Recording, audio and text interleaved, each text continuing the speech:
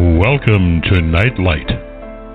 Step away from the mainstream and gather around as we enlighten the world and our realities and travel this cosmic journey we call life.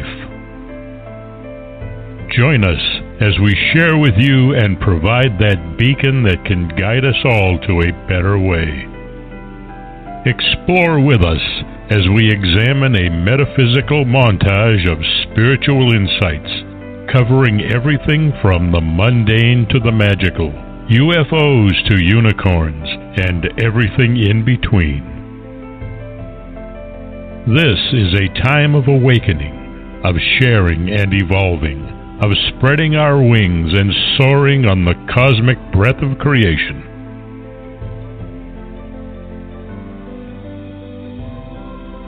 Come and join with other light-minded spirits as we weave our lights together to seek understanding, enlightenment, and, with a little luck, some wisdom. This is Nightlight, a reminder that you are never alone.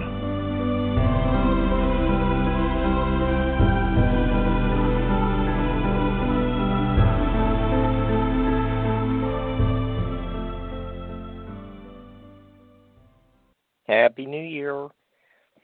I have a old friend and colleague making his debut on Nightlight Part 2, but we're working on a follow-up show already. We have had a few more ghost-themed shows recently, and we are kicking off the new year with another. Willie Hassel is a longtime paranormal researcher in the New England area, has been a stalwart co-host of Spirit Radio with the lovely and multi-talented Lynn Nickerson, and Willie has just released a solo documentary film entitled The Soul of the Sea Witch. It is now available on YouTube. You can just go to YouTube, type in The Soul of the Sea Witch, and it should pop up. It's like a little photo of President Eisenhower. Hi, Willie. How are you? Happy New Year. Oh, Happy New Year, Mark. And Barbara, how are you doing tonight? Yeah, we're doing fine. You took on the role of being Stanley Kubrick for this project. You're the narrator, producer, director, audio engineer, camera operator, just doing a little bit of everything on it. Is it a daunting task to be a jack of all trades on doing a 35-minute documentary? Yeah, it is. It's a big project, and yeah, that's a lot of hats to wear. But it was a fun project. I had a great time every minute of it. You did a great job, and it just wait till the show's over, then head over to YouTube. It's a very well done movie. I really enjoyed it, and well, thank you, Mark. I appreciate that. Yeah, you're welcome. I think people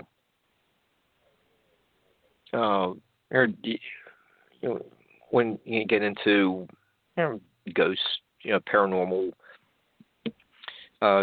shows or stories, most of the time they're dealing with haunted houses, but ships seem to be an overlooked connection to the paranormal.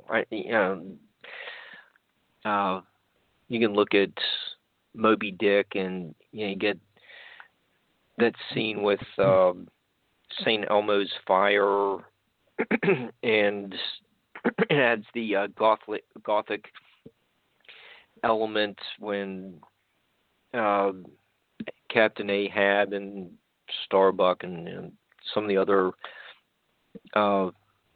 crew members, touch their swords together, and it gives you really it's a really eerie scene. You get the Flying Dutchman legend, and the Bermuda Triangle deals with lost ships and airplanes. The Philadelphia Experiment, the ship in Samuel Taylor Coleridge's The Rime of the Ancient Mariner. We have a number of literary haunted, ghostly apparition type settings on ships. The Queen. Let's not forget one of the more famous ones, of course, the Queen Mary. I was just getting ready. Yeah, and that's in San Diego. Long Beach, California. Okay, and that one is a major paranormal destination now. What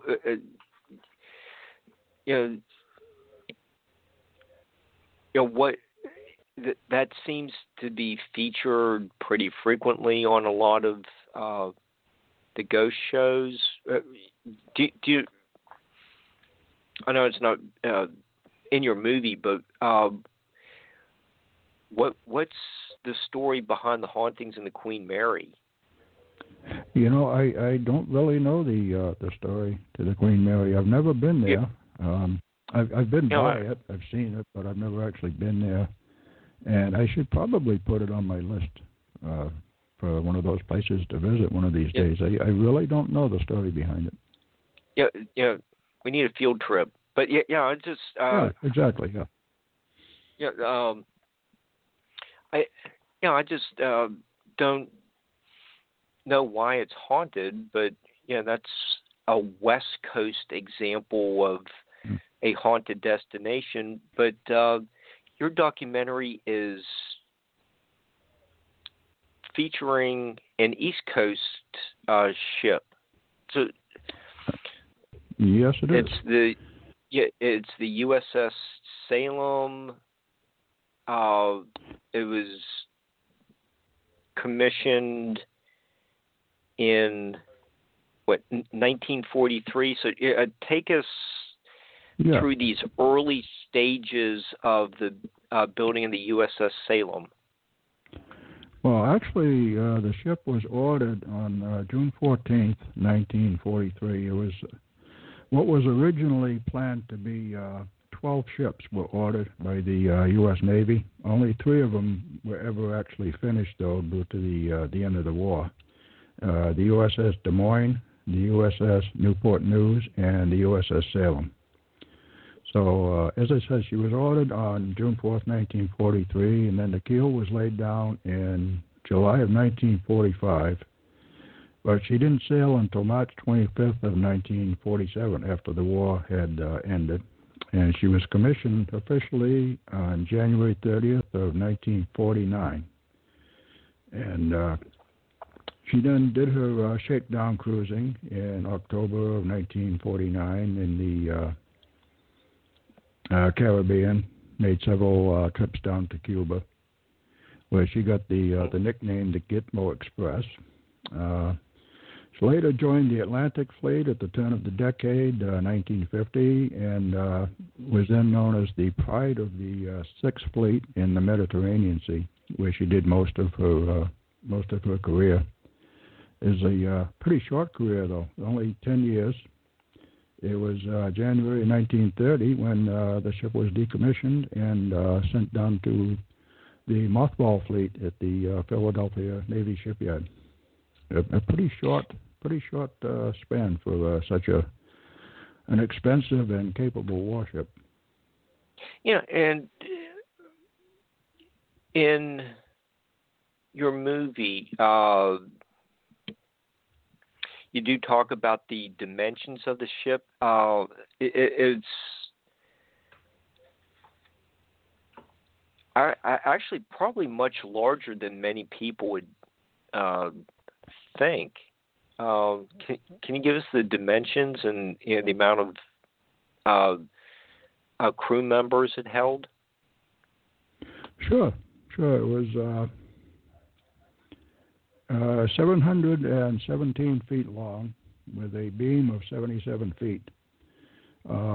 It had a crew of 1,800 officers and enlisted men, and she was a very well-armed ship. She was built for war, although she never did see action. She carried 9 8-inch 55 caliber main guns in 3 triple gun turrets, 2 over the foresail and 1 after the superstructure. She also had 12 5-inch 38 calibers, 20 3-inch guns, and 8 20 millimeter anti-aircraft guns. And so, I mean, it was a well-armed ship. She was no question about it. She was built for war. Okay. You also note that the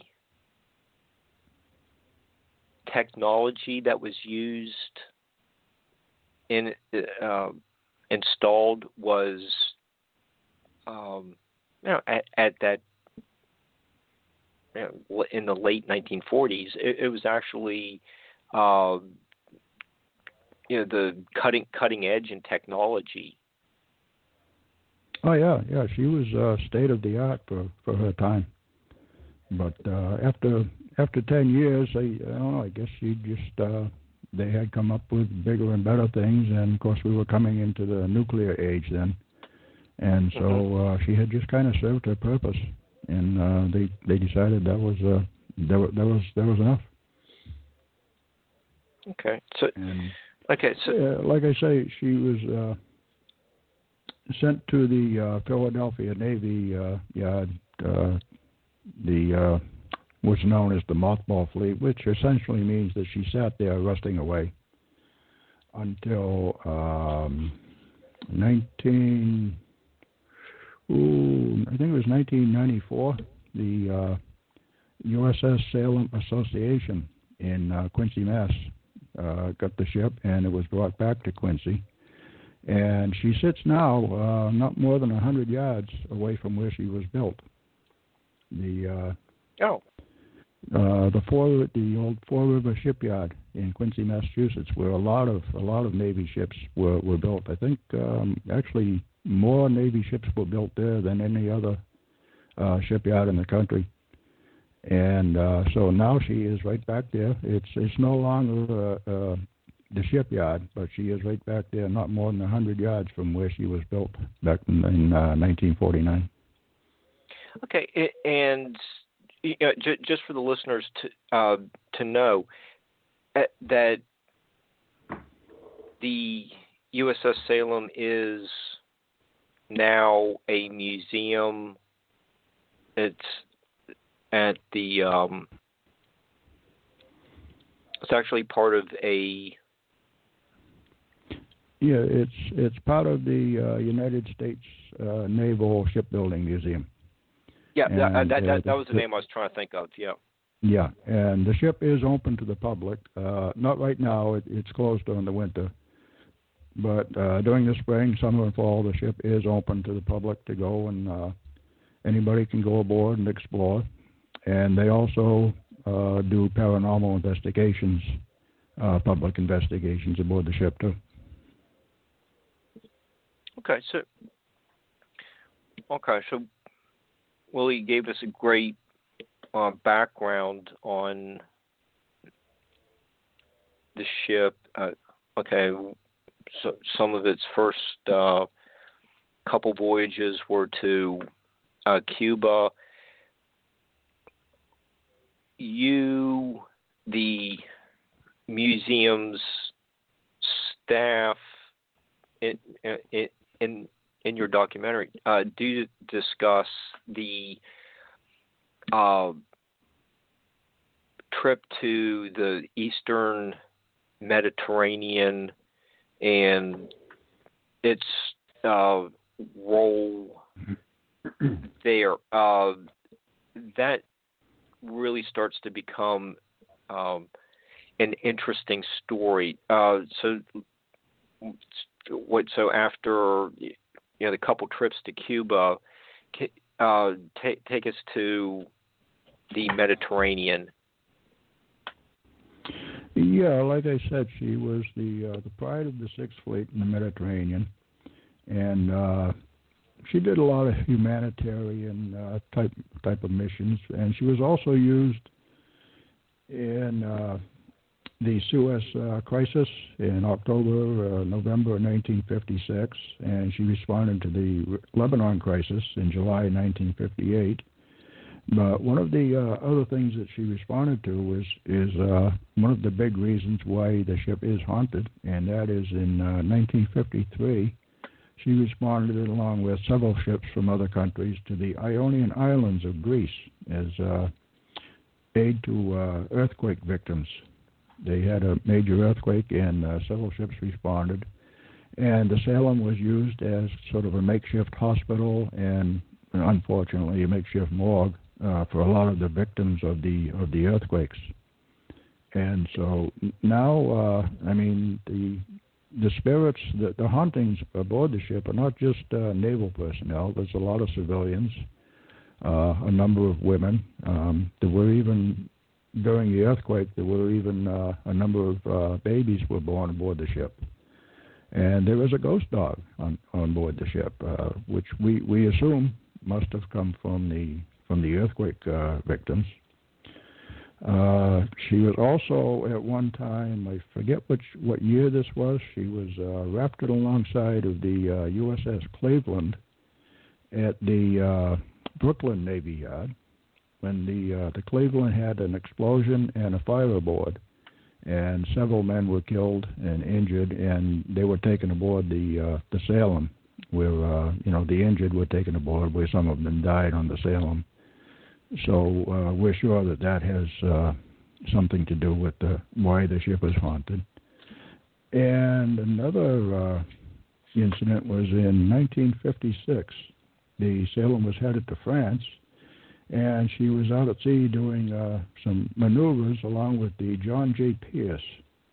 They were doing big gun practice when one of the guns on the Pierce jammed and exploded, and one sailor was killed instantly.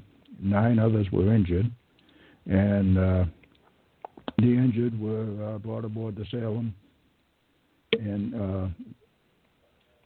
where 3 of them died. And a little side note, one of the injured was an officer named John Pierce, who the ship was named after his uncle, the John J. Pierce. So there was, for a ship that never saw action, there was a lot of deaths aboard or associated with it.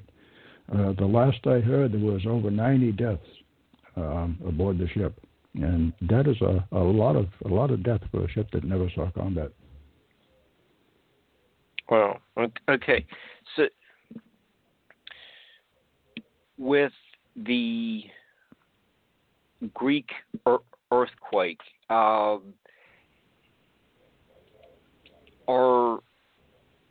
people reporting that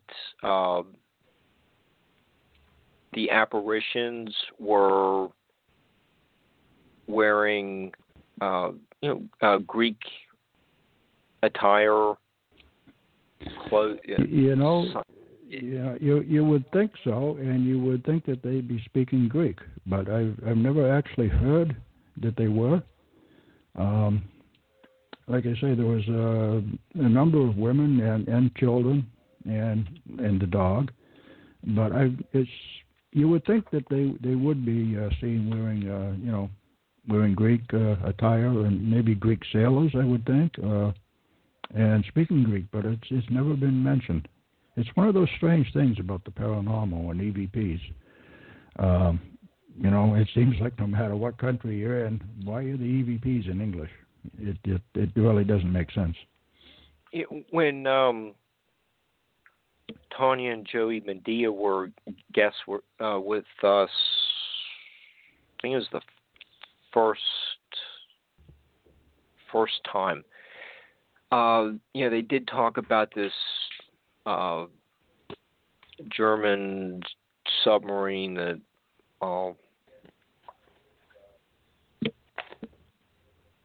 as captain or of a German submarine. Somehow his photo ended up in this museum in Beaufort, North Carolina, and I think that there was when they were investigating the room where this photo of the submarine, photographed off the coast of North Carolina, was hung on the wall. Like they picked up some German words were being said. It's very interesting. I just get a couple samples of foreign languages being said, and there aren't Greek words being picked up by EVPs. I have not heard any. No, the only EVPs that I've actually heard were in English. So I mean, of course, like I said, it wasn't only the victims from the Greek island that are on board. As there are sailors, and sailors who died from those other incidents, who would of course be speaking in English. Mm-hmm. Right. It's just a very interesting. It's an interesting phenomenon. Yeah. I mean, outside of the earthquake victims, there have been a number of sightings of sailors. There is one at the CPO mess. There is a sailor who was quite often seen. He'll walk by the corridor past the doorway to the CPO mess, and every time he'll walk by, it's always forward to aft. He never goes the other way, and they say that on occasion he's actually been spotted several times within just a few minutes. He'll walk by, you can yell at him, whatever. He won't respond, he won't look, he just walks by. So he's definitely a residual type haunting. But a number of people have seen that one and other full-bodied apparitions of sailors walking around the corridors of the ship. The ghost dog is interesting. I don't think we've really covered ghost pets, from maybe more than a sentence or two. Okay, so the ghost dog probably came from the earthquake. That's what we're assuming. Okay, are ghost pets rarely reported, or do they show up fairly frequently in what people were are writing or telling researchers like yourself? You don't really hear all that much about spirits of animals, but I know they do exist. I mean, after all, an animal or a person has they can be ghost animals just as well. I actually had one myself in my apartment one time. I had a ghost cat. So I know it is possible, but no, you don't really hear all that much about them. I don't know why. It's a subject. Actually, there are books on pet hauntings. We were going to have a guest on our show one time talking about spirit animals, but it never. We couldn't get hooked up, so we never did. But it's an interesting part of the paranormal, I think. Yeah, we haven't heard much about it, but now that you bring it up, I just wondering, is it reported more frequently, or just in a rare occasion? I just wanted to ask. I don't really know, but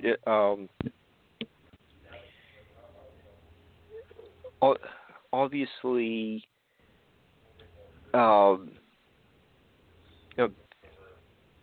people died aboard the ship, and you said it also served as a morgue.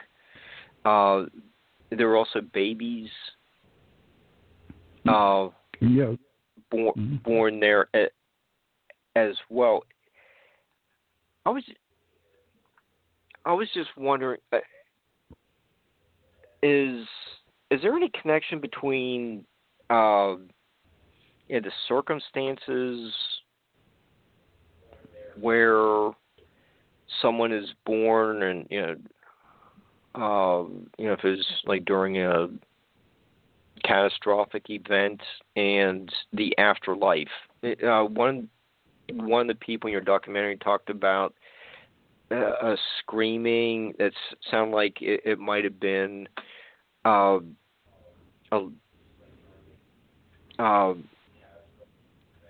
the earthquake evacuees, having a baby. Mm-hmm.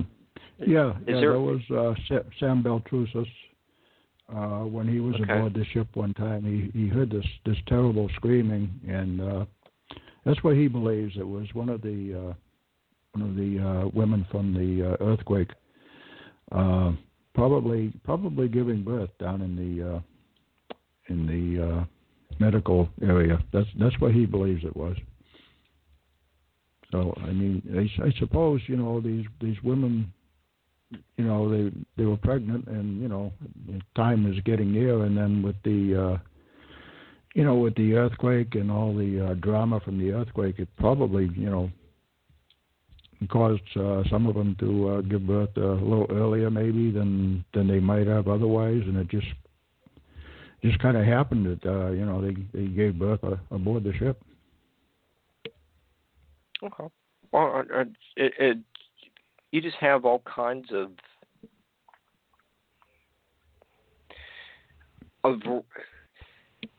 even though the ship never was in a battle, the purpose, what became the purpose for providing humanitarian aid, really seemed like it opened the ship up for hauntings. It's dealing with all kinds of situations, unusual circumstances. That's true. I suppose it did open the ship up for a lot of other types of circumstances other than just the military. So that they would give it more of a wide variety of possible hauntings. Mm-hmm. That's a good way to look at it. I think you as well as the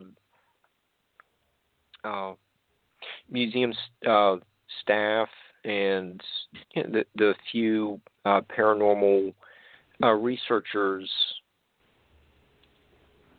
that you include just provided a wide variety of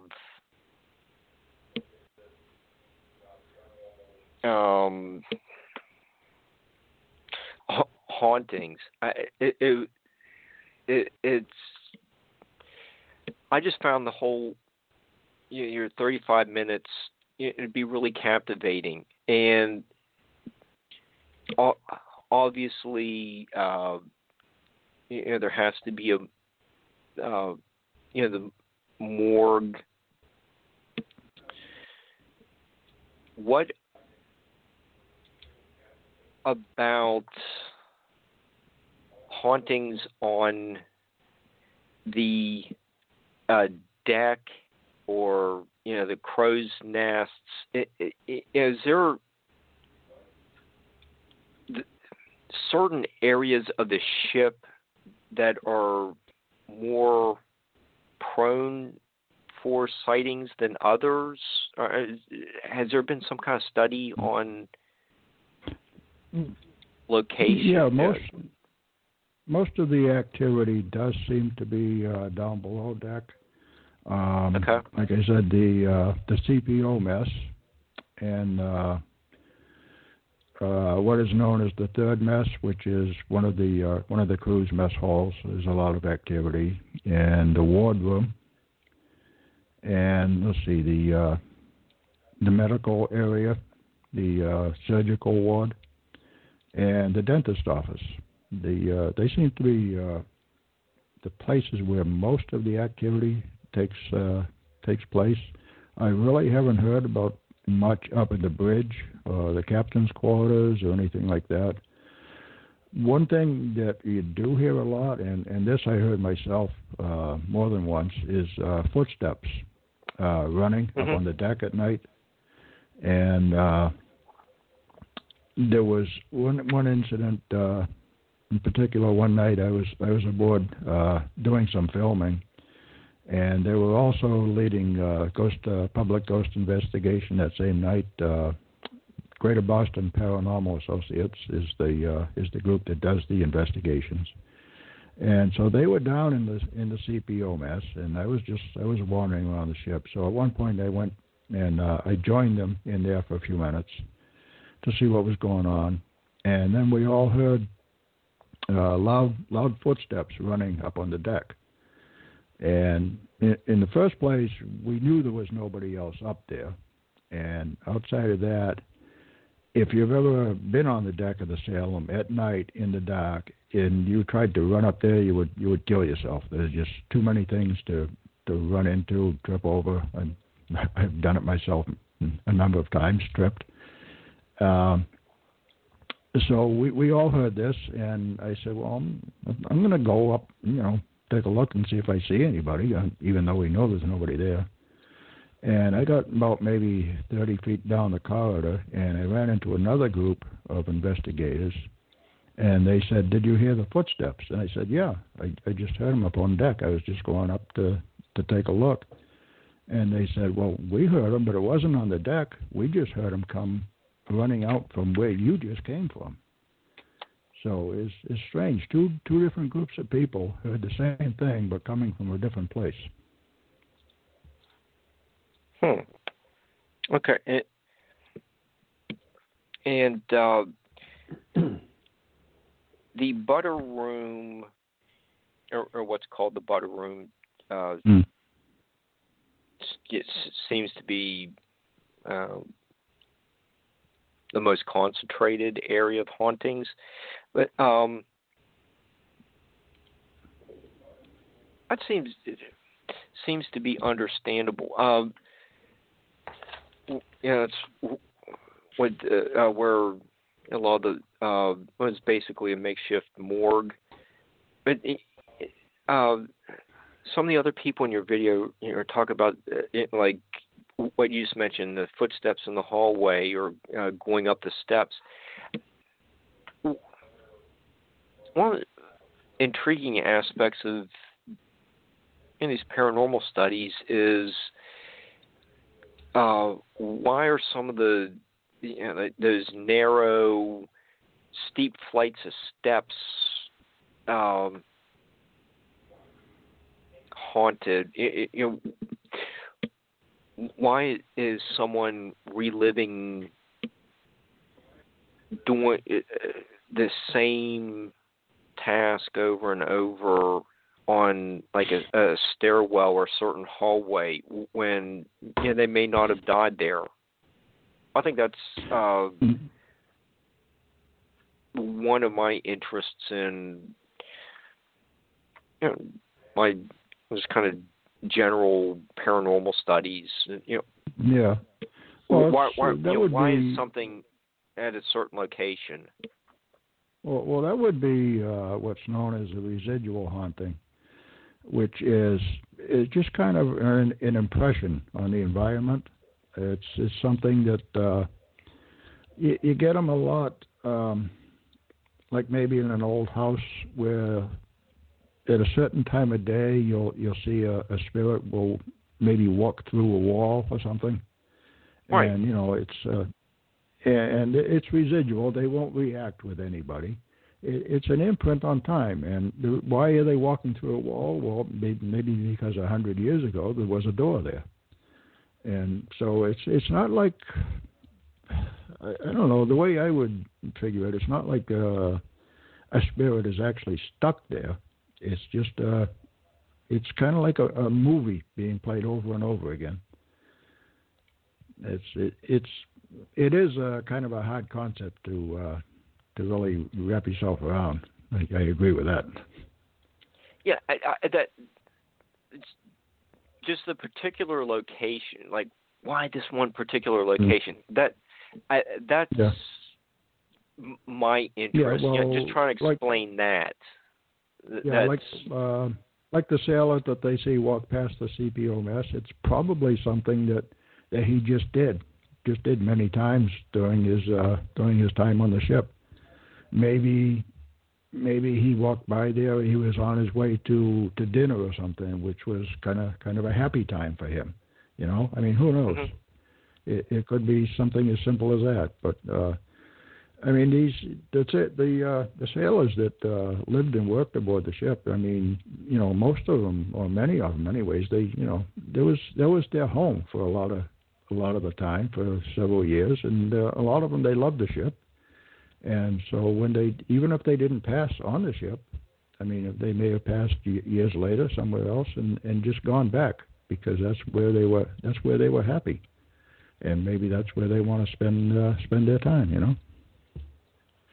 Okay. Aside from the numerous people from the Greek earthquake who passed away on the ship, there are several naval officer ghosts, you know, like you just mentioned. That was their home for a long time. It was what, right. 1,800 people. 1,800, yeah.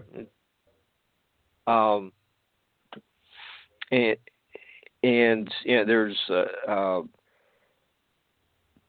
few samples of an angry sailor and a cook. But what were some of the reports that you received about these ghostly characters? Well, one of them, as you just mentioned, was the angry cook. The leader of Greater Boston Paranormal, his name is Don DeCristofaro, and I have to thank him. Without him, this video never would have happened. But anyways, he was on the ship one time years ago. It was his very first paranormal investigation, actually, and he had heard about this sailor back in the CPO mess. There was back in the third mess, actually. There was kind of a grumpy guy, and so he called him out one night, and he says, you know, you think you're Mr. Tough Guy. Well, I was in the Navy too, and I'm tougher than you'll ever be. And you know, so anyways, he was, you know, not very nice to him. And then nothing happened that night. Nothing at all happened. And it was several years later when he was investigating another time, and he had a psychic with him, and the grumpy cook showed up again, and you know, the psychic said he's right behind you. He's standing right behind you, and you know, he's basically laughing at us. You know, what are these people doing? Except for you, Don. She says he hates you.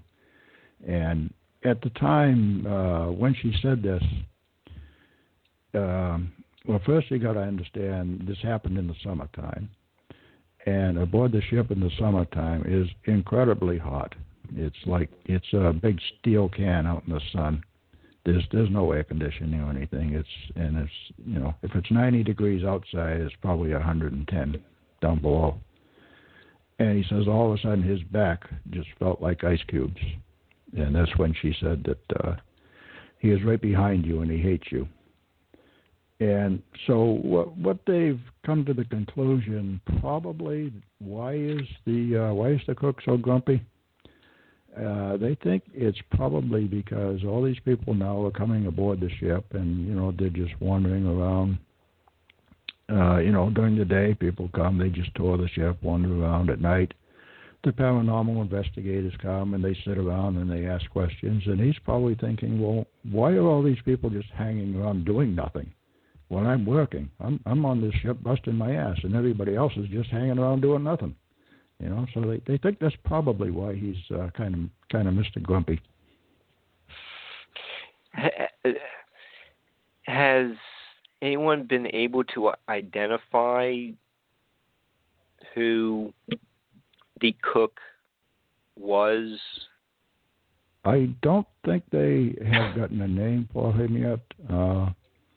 I know they have come up with names for some of the spirits aboard. I couldn't tell you offhand who they are.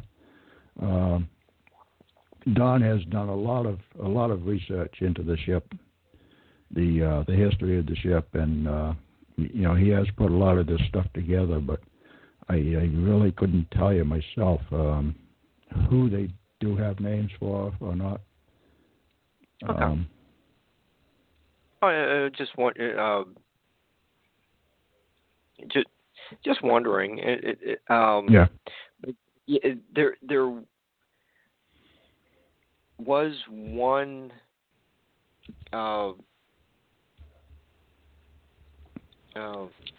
ghost sighting that was really intriguing.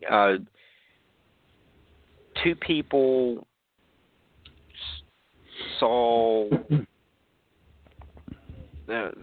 like a ghost enter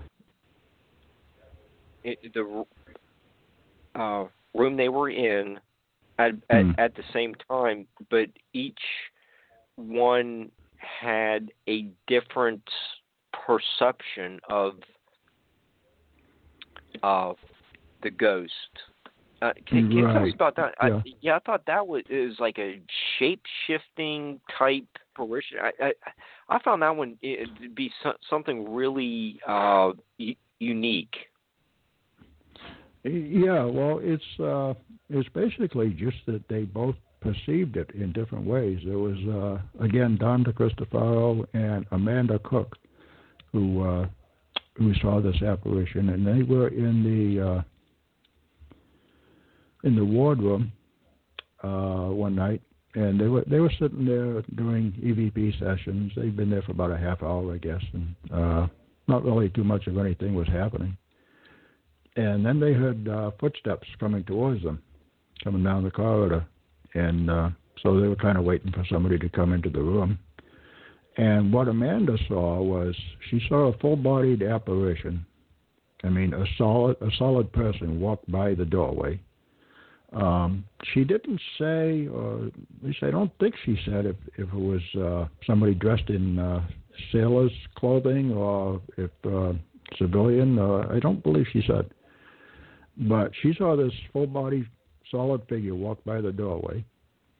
And Don, who was sitting right next to her, what he saw was a shadow figure. And the shadow figure actually stopped and stepped inside the doorway for a minute and then turned around and left.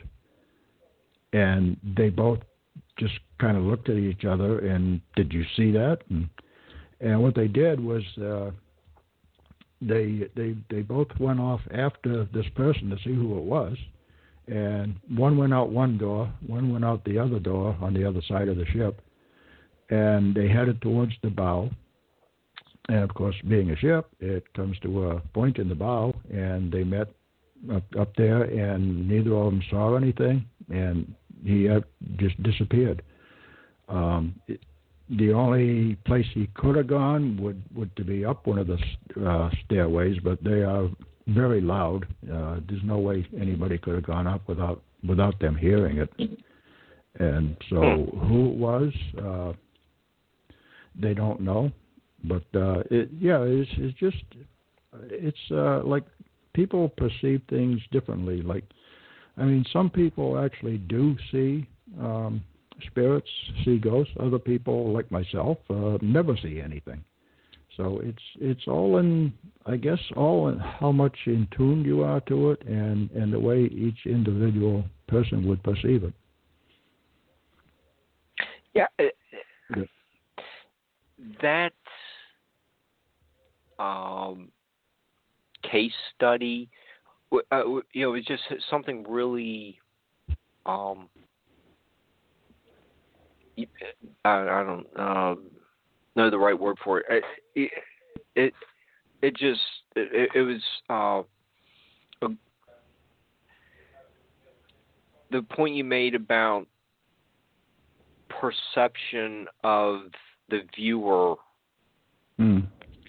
should be some kind of lesson for us. Kind of seems like like the Rakshasa coal shack.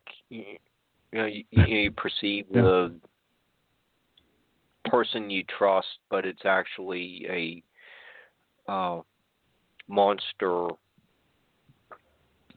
that you're projecting your trust onto. It just seemed like something really different in what's been reported. I just found it very interesting. But is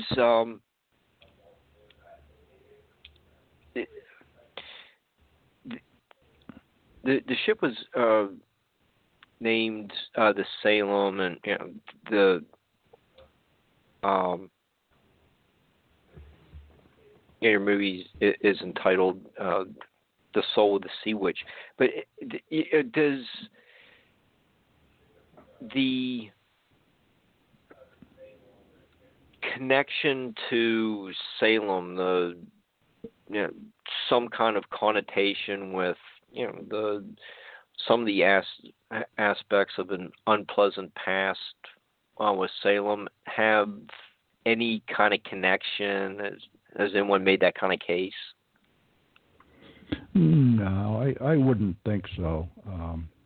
That is, of course, where the name came up, because the USS Salem was named after the city of Salem, Massachusetts, which is the Witch City, and so the official nickname of the ship is the Sea Witch, which is where the title "The Soul of the Sea Witch" came from.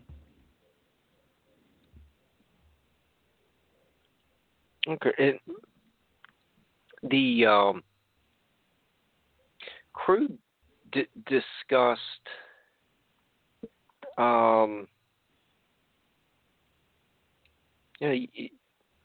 USS Salem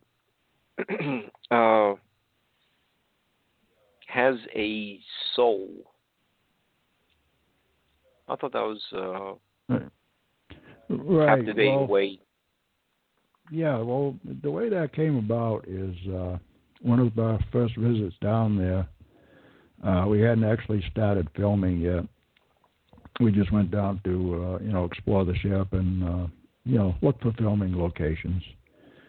And it was my brother, actually, Jim Ashworth, who was with me. And when we were talking to Don about the ship, he was giving us the history. And Jim just brought up this question. He says, do you think that a ship, inanimate object, would have a soul? And so it kind of went from there. And I went to a meeting used to go to a place called KRI Center, which is, a place where we discuss all kinds of paranormal stuff. And one night I said nothing about why I was asking. I just brought up to the whole room. I said, what does everybody think? Could an inanimate object like I said, I think I said like a ship. Could it have a soul? And just to see what everybody's answer would be. And what we all basically came up with is, the ship itself would not have a soul. It's made of steel, but the soul of the ship, I mean, the Salem in a way does have a soul, but it's the souls of all the people who were served on the ship, all the people who were touched by the ship, and the energy that was left behind by all these people. Which basically, that's how we all, figured it's the ship. Technically, like I say, a ship wouldn't have a soul, but there is the souls of the collective souls of everybody who was touched by the ship, and so that's how I came up with the name Soul of the Sea Witch.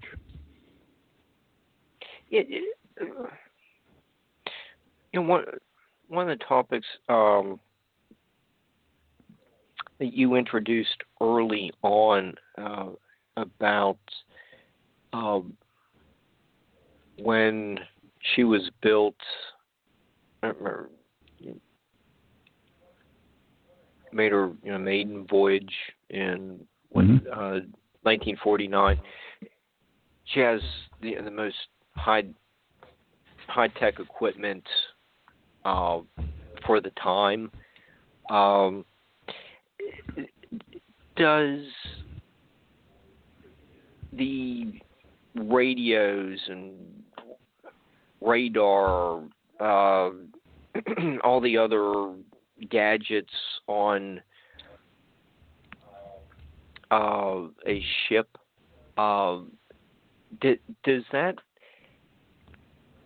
attract paranormal activity here? Like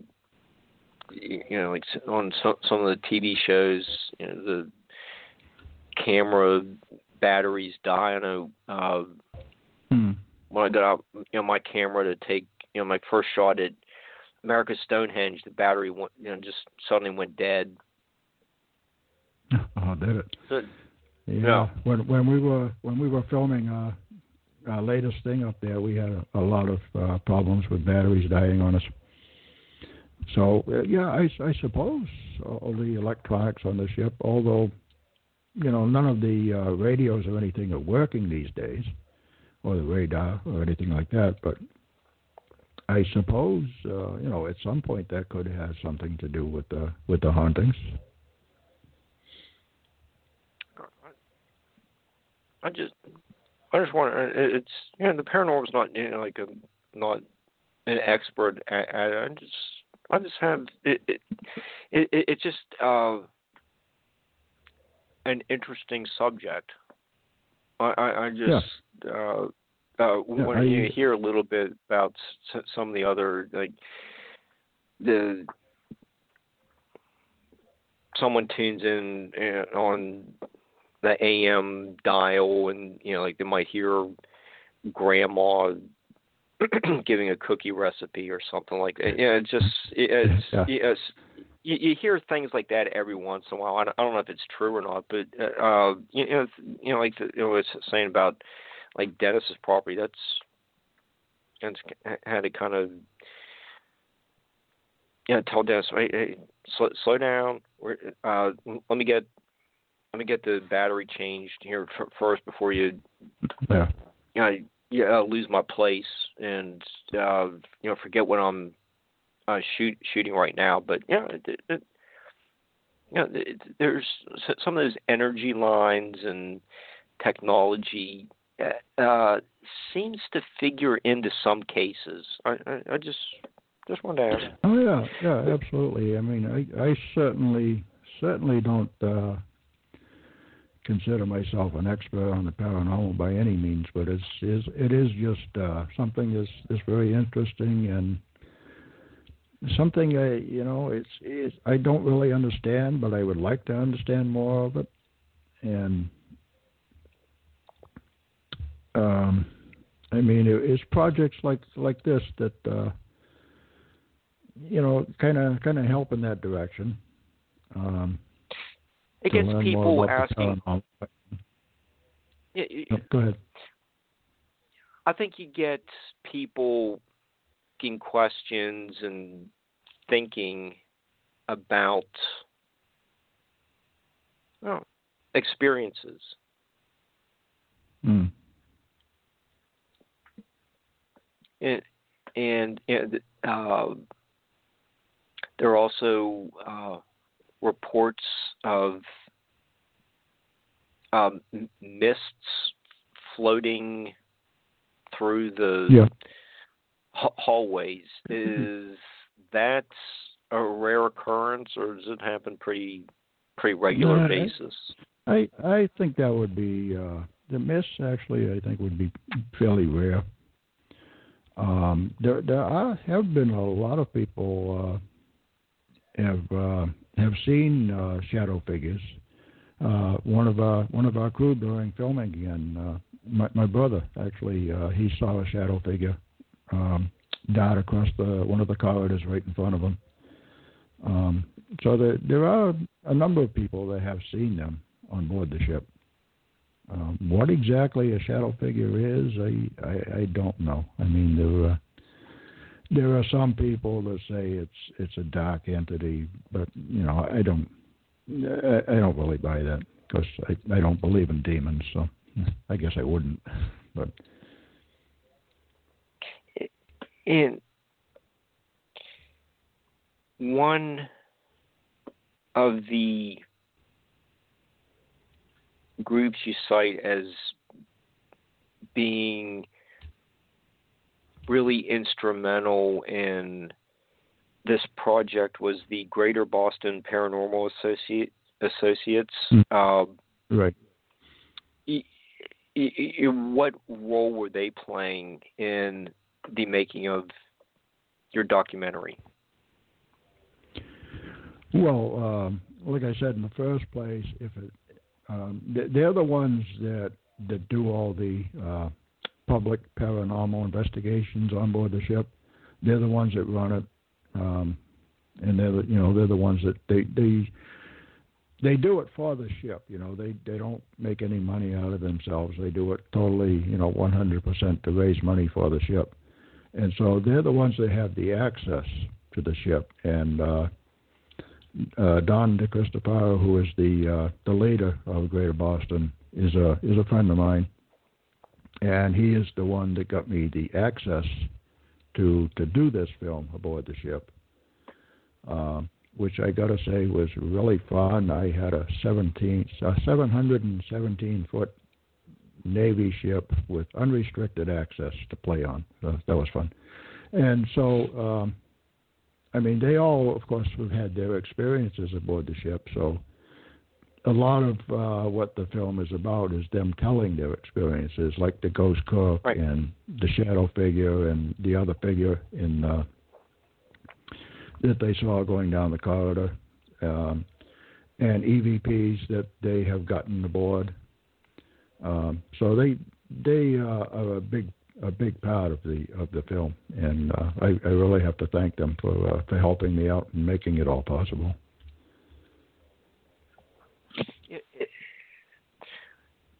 When the time comes when people can be tourists and visit the USS Salem, and hopefully that is going to be really soon. The volunteer staff of the ship, they seem like they're very knowledgeable people. I think a couple of them said that they were also in the Navy as well, so visitors get a background from people who know what they're talking about. Oh yeah. And, one of the gentlemen who was in the video actually served aboard the ship Back in the 1940s, he was a Marine aboard the ship, and so he actually had his own experiences on the ship, and he has seen things just being there these days as one of the volunteers. And I got to say, it's I think it's a great thing, a great job that these people are doing to preserve the ship. And I actually dedicated the film to the volunteers of the Salem Association. And I think it's great the way that they are keeping the ship. It's the only remaining heavy cruiser in existence these days. All the other ones are gone, and the Salem is the only one that's left. Well, they are preserving history. Exactly, they're preserving history. And as we mentioned, the Salem is part of the Navy Shipbuilding Museum. And so there is a part of the ship that has been rebuilt into a museum with exhibits and such. But most of the ship is like walking back into history. Most of the ship is just like it was back in the 40s, the 50s. It's like I say, it's just like walking back into history. Everything is still there, just as it was left. Well, one of the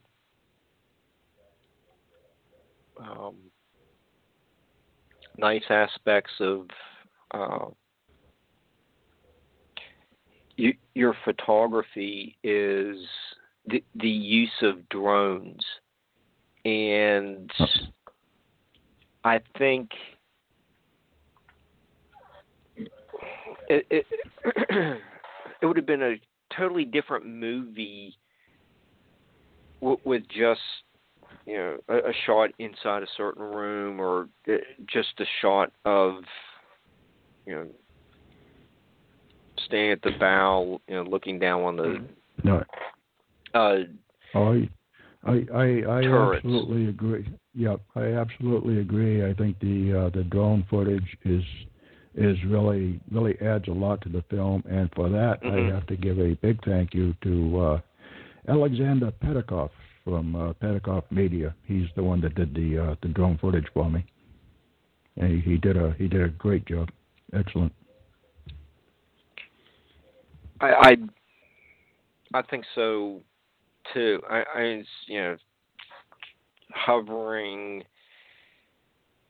over and flying down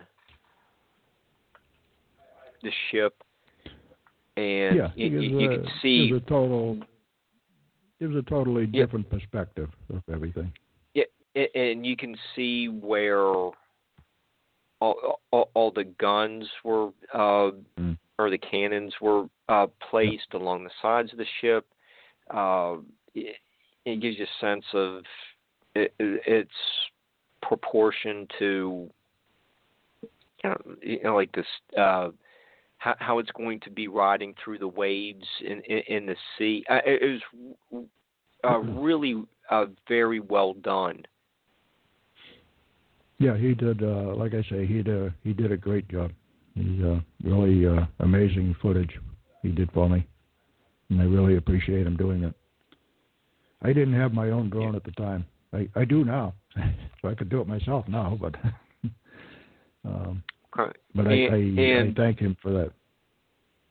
Oh yeah, I think Alexander did show he's a very talented cameraman. With all the work you've done at the James House, did you notice any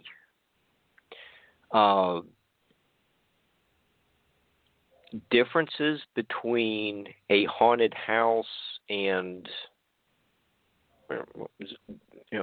basically a haunted floating house for 1,800 sailors? Is the paranormal different near water? Well, they always say that water does help to ramp up the paranormal, which is probably true. It probably has a lot to do with why a lot of ships are haunted. As far as the difference between the house and the ship, I mean, a ghost. I don't know how else to put it, but a ghost is a ghost, I guess, whether it be in a house or on a ship. So I didn't really get any big differences as far as that goes. I was just wondering if the settings had something different, or there was just a continuity on land and versus sea. So, like I say, they do say that the water has a lot to do with it, and of course the ship is floating in water, and then a place like the James House, for instance, there is not any rivers or anything right close by, but there are a number of wells right on the property around the house, so there is water involved there too. Huh. Interesting. Okay. I actually hadn't thought of that until now. Okay. I don't know. You just sit there and bring out all these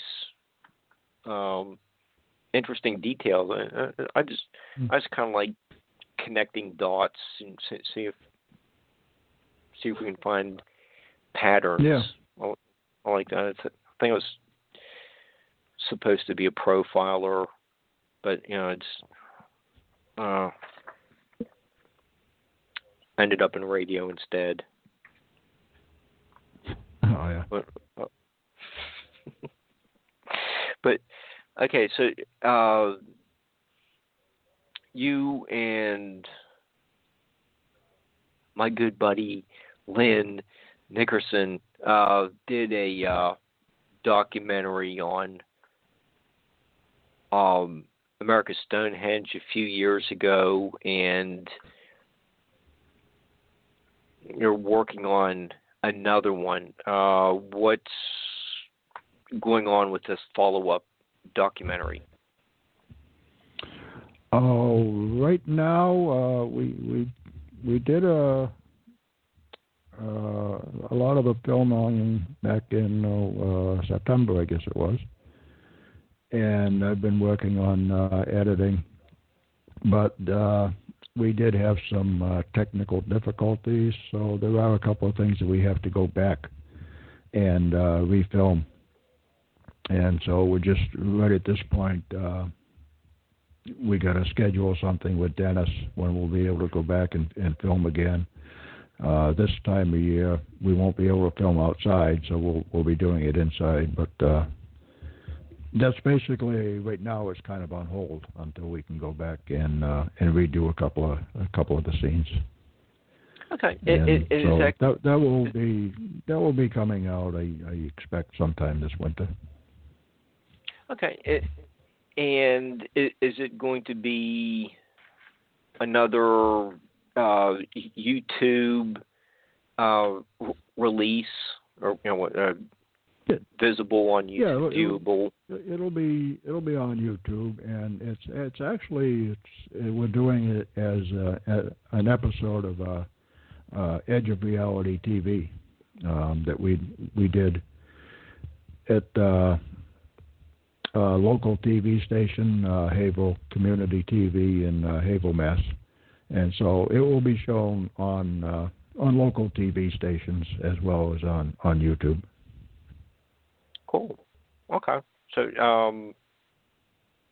we'll be able to see it sometime soon then. Yeah, sometime this winter, I would guess. Okay. Good. I think probably we'll be going back up there. I don't know. We said after the first of the year, so I guess that has come. So it could be shortly, I guess. We haven't set a date yet, but it probably won't be too much longer before we get back there. Cool. Okay. And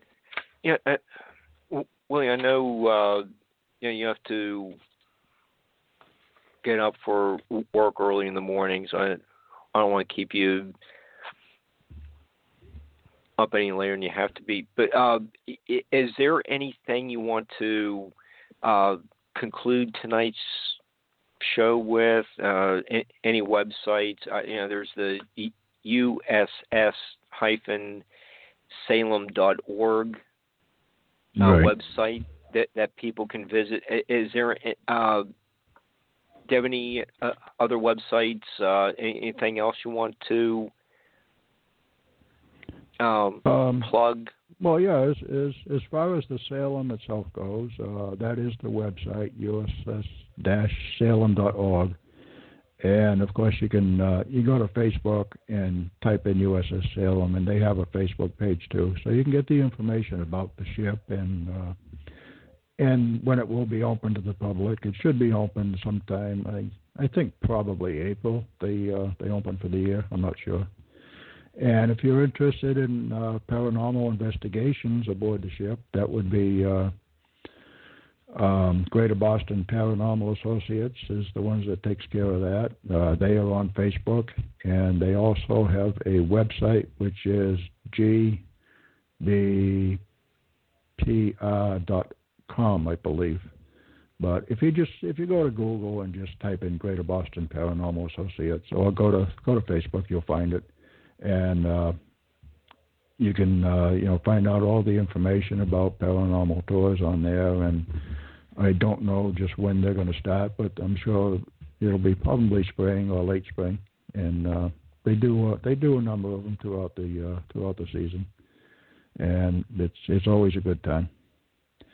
And let's see, the only other thing I would say go to if you want to see Soul of the Sea Witch, just go to YouTube and just type in Soul of the Sea Witch, and it will come right up.